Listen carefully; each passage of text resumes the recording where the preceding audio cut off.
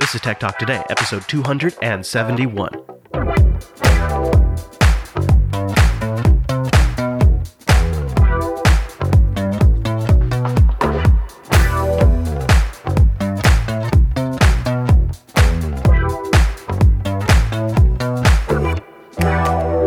Welcome into Tech Talk Today. My name is Chris. And I'm Angela. Angela Fisher. Hello, Angela. I've got future cars on the brain today, so we'll be talking a little bit about that. But we have so much to get into. Season 2 of Tech Talk Today is officially kicking off with this episode. It's going to be a 13-episode run, and we're just like getting back into the swing of things. And there's so much coming up. Yeah. But enough about us for now. We'll go into more details after the news. Before we jump into the news, though, let's thank Ting. Last.ting.com. It's smarter than unlimited. It's mobile that you completely control. $6 a month for the line, and then your minutes, your messages, and your megabytes. Whatever you use, you pay a fair price. Just $6 for a baseline means if it's a backup phone or your primary phone, you can afford that. And if you're a small business, think about how that scales. $6 a line scales beautifully. Once you get up around 10 lines, nobody is going to beat Ting for a small business. Nobody. Check it out by going to last.ting.com. You get a $25 discount off a device if you want to grab one from Ting, or if you have a Ting-compatible device, you'll get $25 in service credit. Now, here's the magic. Since it's only $6 a month for a line, and then your usage on top of that, your average Ting bill is about $23 a month. So the $25 is going to get you further than 1 month. I know it almost sounds unbelievable. Trust me, I've been a customer for damn near 4 years now. And then they combine that with great customer service, a control panel that you can do everything with, and much more. Start by going to last.ting.com, and a big thank you to Ting for sponsoring the Tech Talk Today program, last.ting.com. Tesla's had a rough couple of weeks since we've been off the air. Have you heard much about Tesla recently? Yeah, just a little bit. Yeah, so the big news around Tesla is the Model 3 didn't meet capacity in production, and the stock isn't doing well. And Elon Musk has taken sort of an apology tour, doing interviews with different media outlets, including Gale from the CBS Morning News, where he says part of our problem was we relied too much on the robots. High tech goes in the cars, but it also builds them. This is widely regarded as one of the most robotics-driven auto assembly lines on the planet. Elon, part of the thing I heard about the Model 3 is that there's too many robots, that maybe... Yeah, I agree. You think so too? That maybe you need more people in here working? We do. In some cases, the robots actually slowed the production, right? Yes, they did. We had this crazy complex network of conveyor belts, and it was not working. So we got rid of that whole thing. This is cool, Elon. Yeah. Realizing it needed an overhaul, Musk personally took over the Model 3 production line at the beginning of April. Yeah, so they said they'd have 3,000 cars, and they lowered it to 2,500. Now it's 2,000. A month ago, the shares were trading at 340. They slid down to 252. They've sort of stabilized out. But it's been sort of a trying time. So Elon Musk came out and said, you know what? It was the robots. We need more humans. Mm-hmm. That's an interesting way to spin that story. Yeah. And so now they're doing more hiring. They're decommissioning conveyor belt systems. The whole story around Tesla is one that's always like 2 steps forward and then 1 step back, it seems.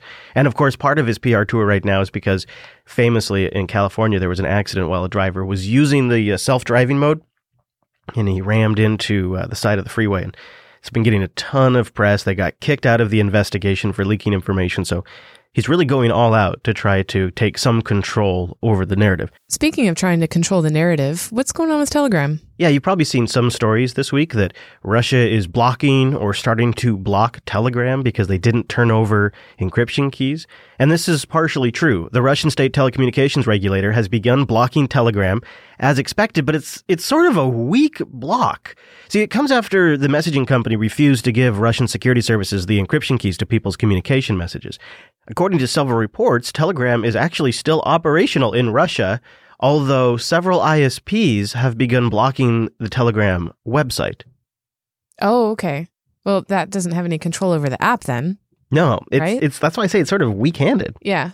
And is it really that big? I don't know if it's that big of a deal, but personally, I have noticed major issues with Telegram in the last 24 hours. What? Oh, really? Just 24 hours? Mm-hmm. Yeah. And I don't know if it just happens to be me or updates or what. I mean, like I'm current on everything. I've been restarting my phone, or, maybe it's because I have the 5 SE and they're like, all the updates are making it run poorer so that I upgrade. What do you having happen? Because that's a pretty popular phone.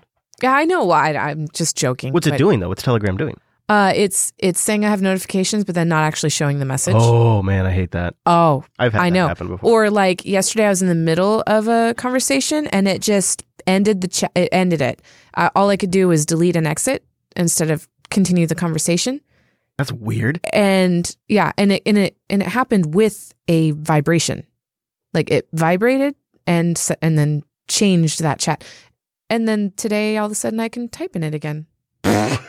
I had this is totally just me being a Telegram rube, but I couldn't figure out how to re-edit messages today. I've edited this one message a dozen times. It's like an ongoing task list. I went to go edit today. No option to edit that message anymore. I don't know if the edit function expires. Wow. I know. And I'm all in on Telegram these days too. And the whole question has always been, do you trust it? Do you really, really trust it? Back in 2015 at TechCrunch Disrupt, the founder of Telegram said that he felt that having private communications was more important than like enabling terrorist communications in theory. The quote is, I think that privacy ultimately and the right for privacy is more important than our fear of bad things happening like terrorism. I kind of agree with that. And I'm glad that there's, I mean, this seems like a good thing that Telegram is sticking up for privacy. I'm just a little skeptical. Yeah. Well, I don't really discuss anything that's like super, yeah. I have nothing to be worried about, but I know that there's a whole camp of, no, there's everything to be worried about. Yeah, I guess what worries me a bit is I've seen people run with this story and they're making it, well, now I trust Telegram. In fact, I've seen this exact comment all over the internet. Well, now I trust Telegram even more because look at them standing up for us. Right. But I kind of feel like this is the Telegram CEO taking this, getting blocked at the website level by a couple of ISPs and running with it and making it sound like they're fighting Vladimir Putin.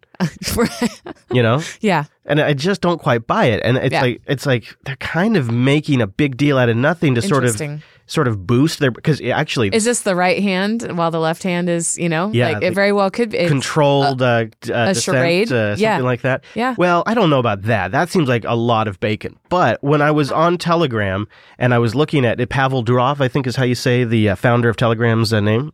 He's the founder and CEO at Telegram. And he tweeted 5 hours ago. He says, it is telling that an authoritarian government, e.g. Russia, are trying to block Telegram over encryption, but are more relaxed when it comes to other encrypted messaging apps. So he's kind of trying to make the best out of it, maybe trying to make lemonade, I suppose. Mm-hmm. And I wonder if when the U.S. demands backdoors into Telegram and these encryption keys, I wonder if that same language, authoritarian government, will be thrown around. Right. When the exact same behavior comes to the U.S. Mm-hmm. We shall see. Because, we do know that those gray key devices are getting more and more popular. We've been talking about that on the show. Well, good news for Grayshift, the company that makes the Gray Key, a box that's designed to crack locked iPhones. It's seen even wider adoption than we previously reported here on the show. They've sold 3 models of the 15,000. No, just kidding. No, it's more than that. And, but of course we don't, what was the word that he used? Authoritarian government? Mm-hmm. We don't use it when we're talking about this story. Nope. No, then it's just due process and whatnot. Yes, but of course there's no due process. Motherboard found that regional police forces like the Maryland State Police, the Indiana State Police, the Miami County Police. That's 3. Yeah. No, but is there a number on how many have been sold? And the Secret Service. I'm not done yet. Oh, okay. The Secret Service, the State Department, and the Drug Enforcement Administration. So there's a few more on there. But, they might be buying multiple boxes, too. Well, yeah, and that's just like the top level. That's not, that branches out. Yeah. That's quite a bit. And then you figure the FBI's probably got one. So yeah, they really sound like crazy right now. I'd really, with them selling, I'd really love to see we solve this crime with, cracking a phone. Oh, wouldn't that be something? It would substantiate the reason and the purpose behind it. To remind people listening, the lockdown box that is regionally locked and can only do certain things is $15,000. Mm-hmm. And then the unlocked box is $30,000 if you want to be able to use it wherever you want and don't have to have an active internet connection and things like that. And you can do up to 2 phones at a time, regardless of the model. So these numbers, 15,000, that's the cheap one. 30,000, that's the fully functional one. Are all paperweights as soon as the next iOS comes out. Yes. Wow. Yep. And so then I think once that happens, this backdoor encryption debate will just explode again, because this is substantiating the need right now. They're getting by with this hack, and they're willing to spend the money. But what are they going to do when there's no amount of money, when there's no gray key anymore? Maybe there'll be gray key version 2. In fact, I'm sure there will be. It's essentially an arms race. But there was going to be a window of time where some terrorist event could happen where they won't be able to crack iOS 12. Yeah. And then these are all paperweights. Well, I guess they'll still work on older phones, but the iOS ecosystem updates pretty regularly. And if you're smart enough to go out and get encryption, and you're smart enough to use an encrypted app and cover your tracks and not use SMS and not make phone calls, you might also be clever enough to know to update your phone OS. So Pandora is doubling down on podcasts. Podcasts are huge. Yeah. Well, we talked about Spotify last time. So now, of course, I mean, not surprising that Pandora's taken some lead, but they provided some good information on why they're doing it. Yeah, so they're using sort of the classic Pandora DNA kind of thing, right? They're like looking at different podcasts and figuring out, if you like this podcast, you might also like that podcast. And yes, and they're also attacking the whole, the old-fashioned way of podcasting is you subscribe to an RSS feed. The downloads come in, but did they really listen to it? You don't know. Well, Pandora is a streaming service. So that does provide actual streaming numbers of people that actually listened to the content, which provides better insight as to. True, you know how far they listened and all of that. The other thing that they're going to do, because if you're dynamically, in that sense, serving up the content, you can also dynamically serve up ads. Right. And so they're going to get in the ad business too. Yeah, they bought, AdZip? AdWiz? AdWiz, yeah, right. AdWiz. Yeah, it's something with the letters at the end of it. AdsWiz, so it's ads with an S-Wiz. AdsWiz. Yeah, for $145 million. They also have been looking at ticketing event services and things like that, so they could sell buy tickets to this artist when you're listening to podcasts and stuff. Oh my gosh, I'm so sick of having to buy extras for everything. Have you been to your local zoo? You go to the aquarium. You can no. Specifically the zoo. You go there and you're like, oh look, there's a giraffe from 50 feet, but you can see it from 20. If you pay 20 feet. And if you'd like to feed them, that's an extra charge too. Right. You can't do anything without extra fees. Like going to a hotel. Or even the sewing place that I retreat at. Yeah. I was sitting in there and I was like, oh, well, they have a quilting machine that you can rent for $15 an hour. They have die cuts that you can use to cut fabric for $10 an hour. And then they have all these different things. And I thought, the one thing they don't have is a subscription model, where you subscribe to a box and you get random fabric in the mail. So I actually pitched that to them. But everything has extra costs these days. Yeah.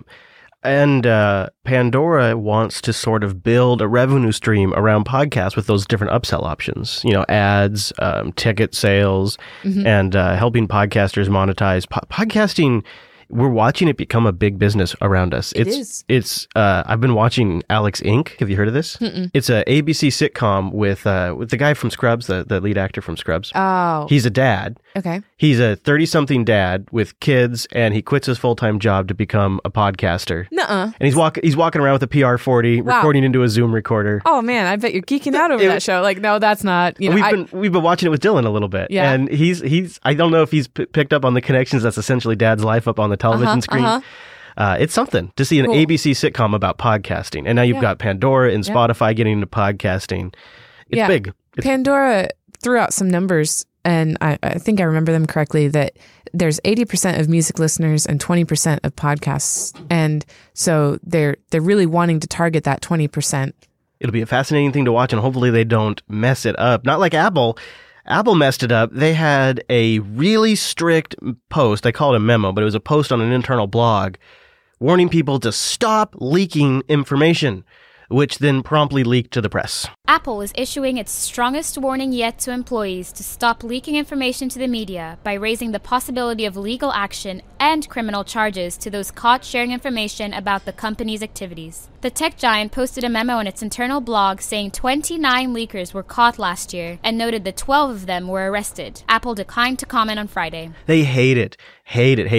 They outlined situations in which information was leaked to the media, including a meeting earlier where Apple's software engineering head, Craig Greg Federici told employees that they plan to delay some iPhone features to focus on stability. They didn't want that getting out there. Mm-hmm. They look at it from like not just a marketing standpoint, but I suppose probably from tipping off Google too. Yeah, well, it makes sense. Yeah, we do things that we don't necessarily want to be known right away. While we build it and make sure it's an official thing or doable or whatever. So yeah, that's unfortunate though. And then I just love that the fact Irony. that the internal blog post got leaked. Yeah.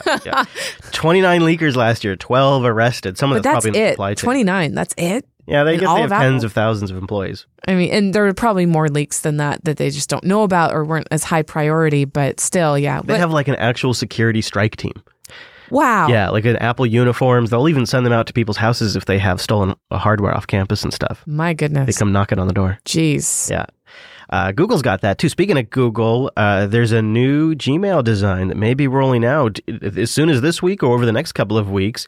It's getting a big update, and it's got a couple of new features. One that I really love in some of their inbox, which is the ability to snooze emails later. So it's like this perfect balance. You read an email, Yes. instead of having to mark it unread, which keeps it in your inbox, you say, remind me about this tomorrow at 8 a.m. And keeps the red notification. It's so great. Yeah. So that's coming. They're also going to introduce confidential mode. This is interesting to me. Yeah. Because like when to relate, okay, well, we should talk about what it is. It's allowing you to prevent certain people from forwarding an email or Printing it, whatever. There's ways around that, but we see these features in like Instagram, right? Facebook bought Instagram, and on Instagram, you can't save somebody's picture, but you can screenshot it. And what they did is they detect when you've screenshotted it, and they say, do you want to share this content?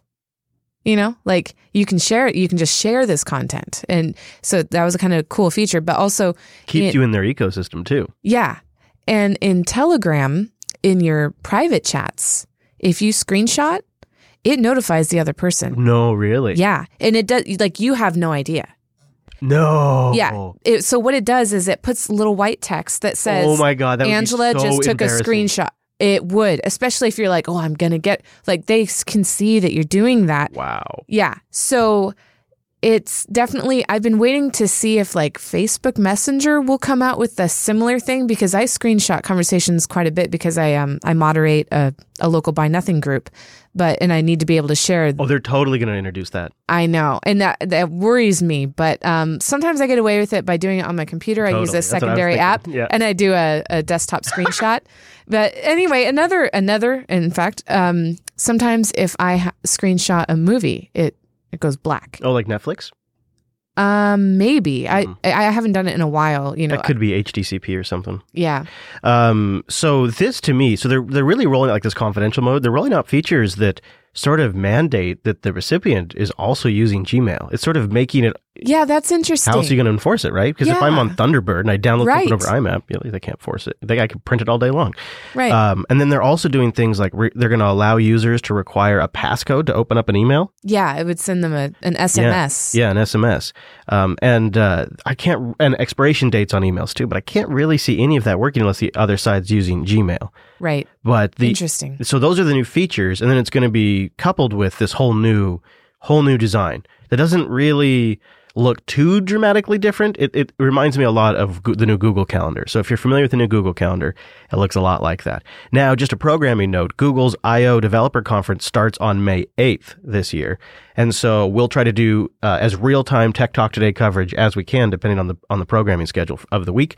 So tune back in around May 8th to Tech Talk to around there to get our coverage of Google I/O.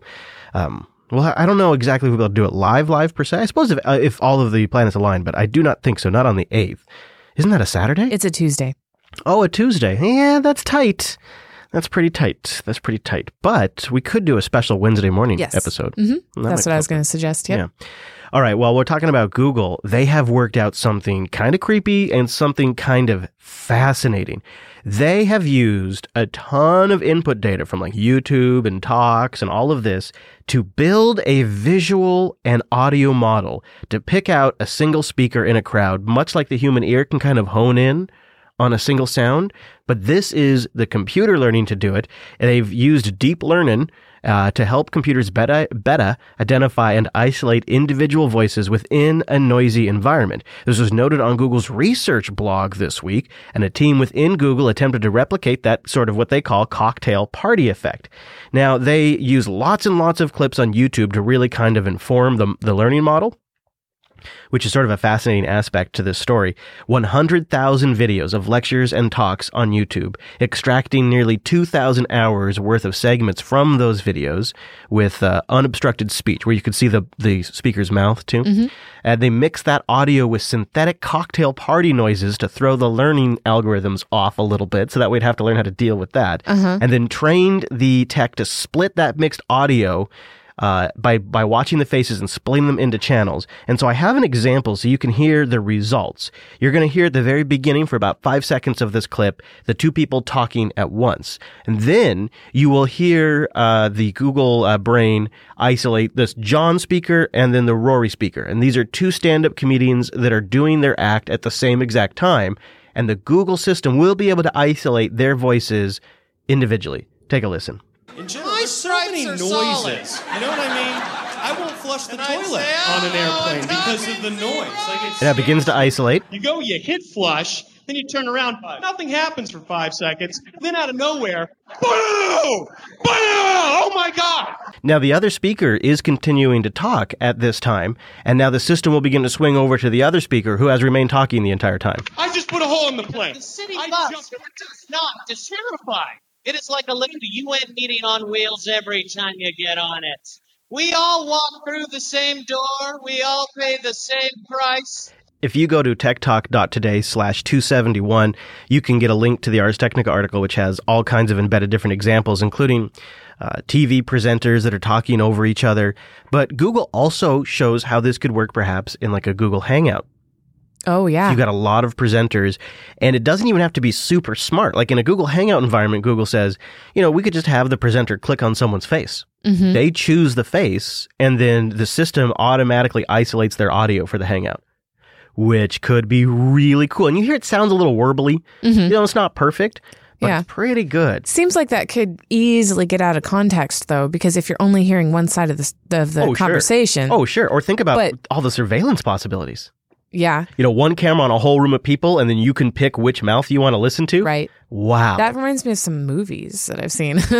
But you know what else might be interesting is if in a Google Hangouts chat, if they were able to isolate the voices and then spread them out so that nobody talks over somebody, to see how long, like if a 45-minute hangout ends up actually being, an hour's worth of that is so true about Hangouts. It's everybody talking over everybody. But it wouldn't be smart enough to know, who is responding to what and, where those people would need to be. Not yet. Per se. Yeah, I know. It's just a natural progression from facial recognition that we've seen in other programs. Yeah, they do have a lot of experience in there too.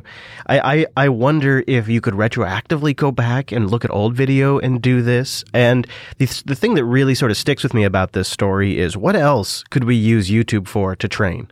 Because there's so much like human behavior and vocabulary and just natural ways that people interact, and maybe not so natural ways, that it seems like it's just a huge data set that if computers can watch videos and learn, that's really going to be something. So it's a fascinating story, and we'll see what Google bakes it into, because it sounds like they have plans for it. Why don't we talk a little bit now about the show before we get out of here? Season 2 has kicked off. We're going to do 13 episodes. We just thought, let's just try something different. Mm-hmm. Make it fun. That'll make it last through Linux Fest Northwest and then some a little bit. Which we will be live at. We'll have at least one live episode from Linux Fest Northwest, we think. Yep.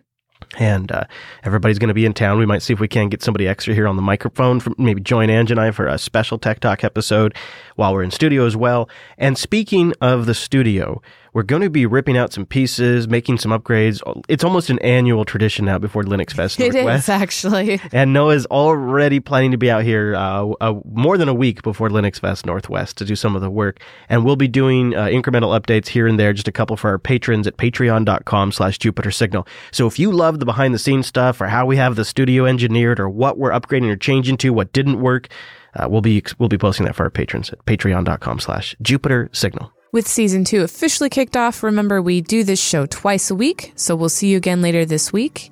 And I am available on Twitter @Angers. I'm @ChrisLAS. The whole network is @Jupiter Signal. And why not subscribe? Get all of season 2 as we're kicking off, techtalk.today/subscribe. That really, the site Tech Talk Today is where we have show notes and links, all of the links to your favorite podcast catchers, and the direct RSS feed, as well as our contact page. I haven't plugged this a lot, but if you want to send us in some feedback or have a suggestion or idea for the show, you can find our contact page at techtalk.today as well. Thanks for joining us. We'll see you later this week.